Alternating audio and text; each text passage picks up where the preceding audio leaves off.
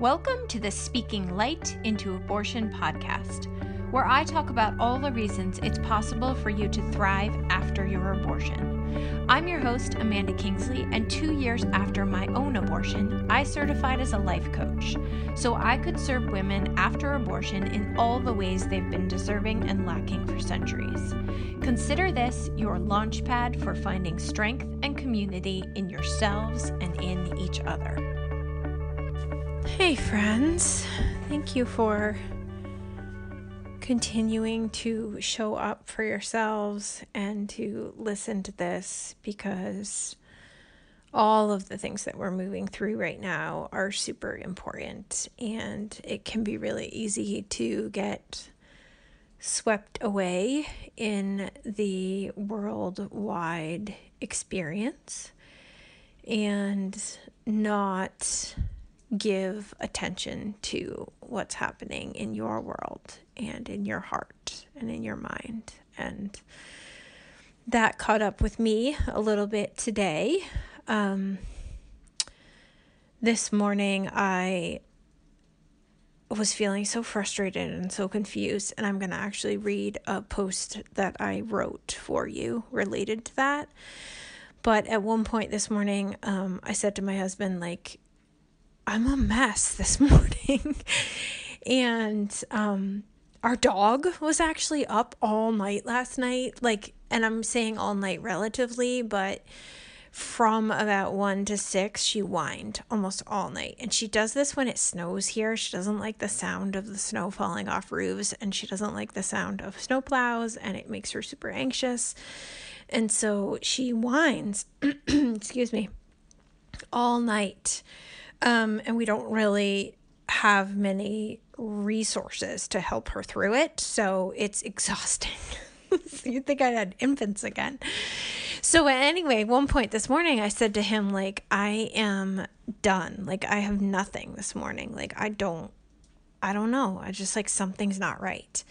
And he said, well, it could be just that we didn't sleep last night. And I was like, oh yeah. So it just was this moment for me of we're in a time where we're blaming everything on coronavirus and blaming all of our feelings on this global pandemic. But you know what? Other shit's happening too.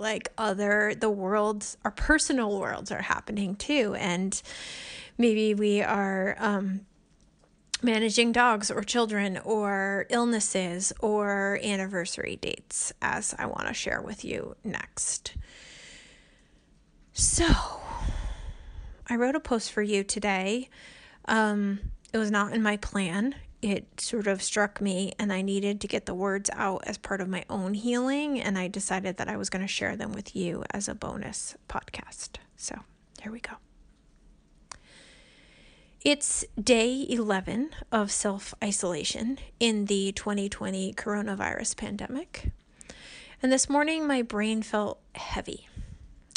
My fog felt thick.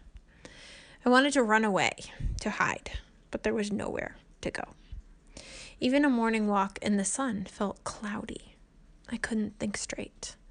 My hands weren't moving the way I wanted them to. The words weren't coming. Every breath felt loaded.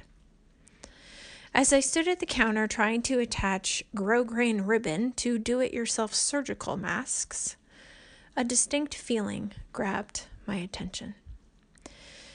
I'd been feeling it all morning, on and off, waving, pulsing, a familiar and surging pressure in my breasts. Let down. Phantom milk filling ducts that hadn't been engaged in years. My brain scanned for possible reasons. Was I tapping into the collective desire to be nurtured and nourished in an uncertain world? Was my body bringing my attention to the raw, caregiving instinct of the human woman? Was it a fluke, nothing more than a random physical sensation? I tossed down the sewing and let the tears roll down my cheeks.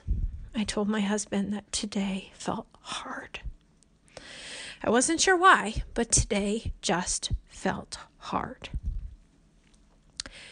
And that's okay, was his response. Then I retreated. I settled myself into my favorite nook in the couch, and I let myself feel. That's when it struck me. 3 years ago today, March 24th, 2017, I had an abortion. My body remembers. The loss is cellular. Losing a child by choice or by nature isn't something that disappears. It lives with you, inside you, as a part of you. Once I realized, she came into focus quickly. I've been connecting with baby Grace since the moment of conception. Her energy is gentle, loving, alive. Today is no different. My body remembered before I did. The tears keep flowing, but nothing has gone wrong. Today is for feeling. The world does, in fact, need nurturing and nourishing, and the masks do need to be sewn. But today is for feeling. Tomorrow, I'll pick myself up and keep going. But today, I cry, and that's okay. Feeling this, not pushing it away, honoring it for all the women who have been here, that is my contribution. That is how I nurture and nourish. I invite you to join me. What is it that you need to feel today? Go ahead. We've got you. Baby Grace and I are right there with you. Thanks for listening, and as always, please consider sharing, rating, and reviewing this podcast. It helps me reach a wider audience and invites more people to thrive after abortion.